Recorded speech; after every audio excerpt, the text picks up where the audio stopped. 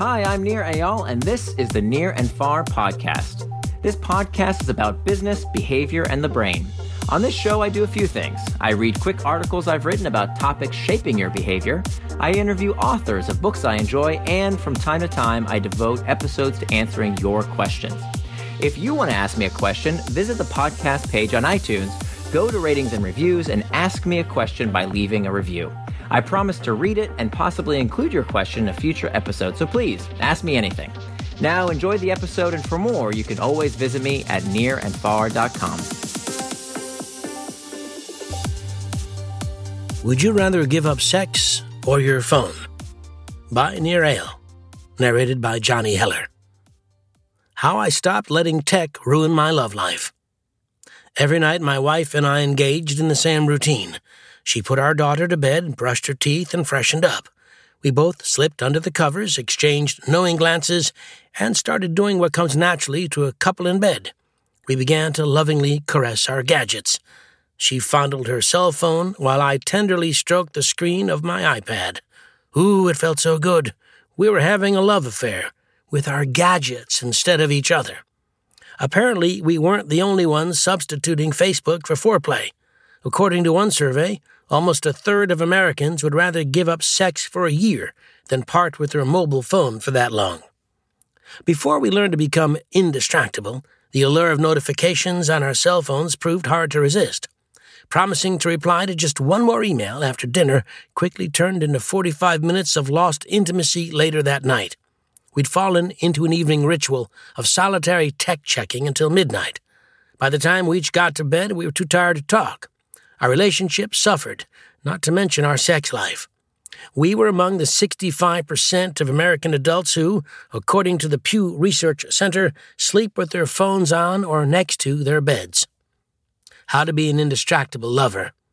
Since habits rely on a cue to trigger a behavior, action is often sparked by the things around us. We decided to move our phones from our bedroom to the living room, and with the external triggers gone, we regained some control over our techno-infidelity. But after a few phone-free evenings, I began to notice a stressful anxiety. My mind became occupied with all the things calling for my attention. Had someone sent me an urgent email? What was the last comment on my blog about? Did I miss something important on Twitter? The stress was palpable and painful, so I did what anyone who makes a firm commitment to breaking a bad habit would do. I cheated. With my cell phone unavailable, I needed to find a new partner. To my relief, I felt the anxiety melt away as I pulled out my laptop and began to bang on the keyboard. My wife, seeing what I was doing, pounced on the opportunity to relieve her own stress, and we were back at it again. After a few late nights on our machines, we sheepishly admitted that we had failed. Embarrassed but determined to understand where we'd gone wrong, we realized we had skipped a critical step. We hadn't learned to deal with the discomfort that had drawn us back in. With self-compassion this time, we decided to start by finding ways to manage the internal triggers driving our unwanted behaviors. We implemented a 10-minute rule and promised that if we really wanted to use a device in the evening, we would wait 10 minutes before doing so. The rule allowed us time to surf the urge and insert a pause to interrupt the otherwise mindless habit.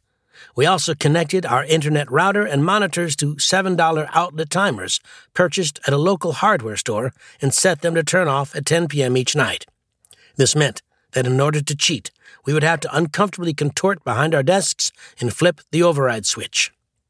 We learned to cope with the stress of stopping our compulsion to use technology in the evening, and over time, it became easier to resist.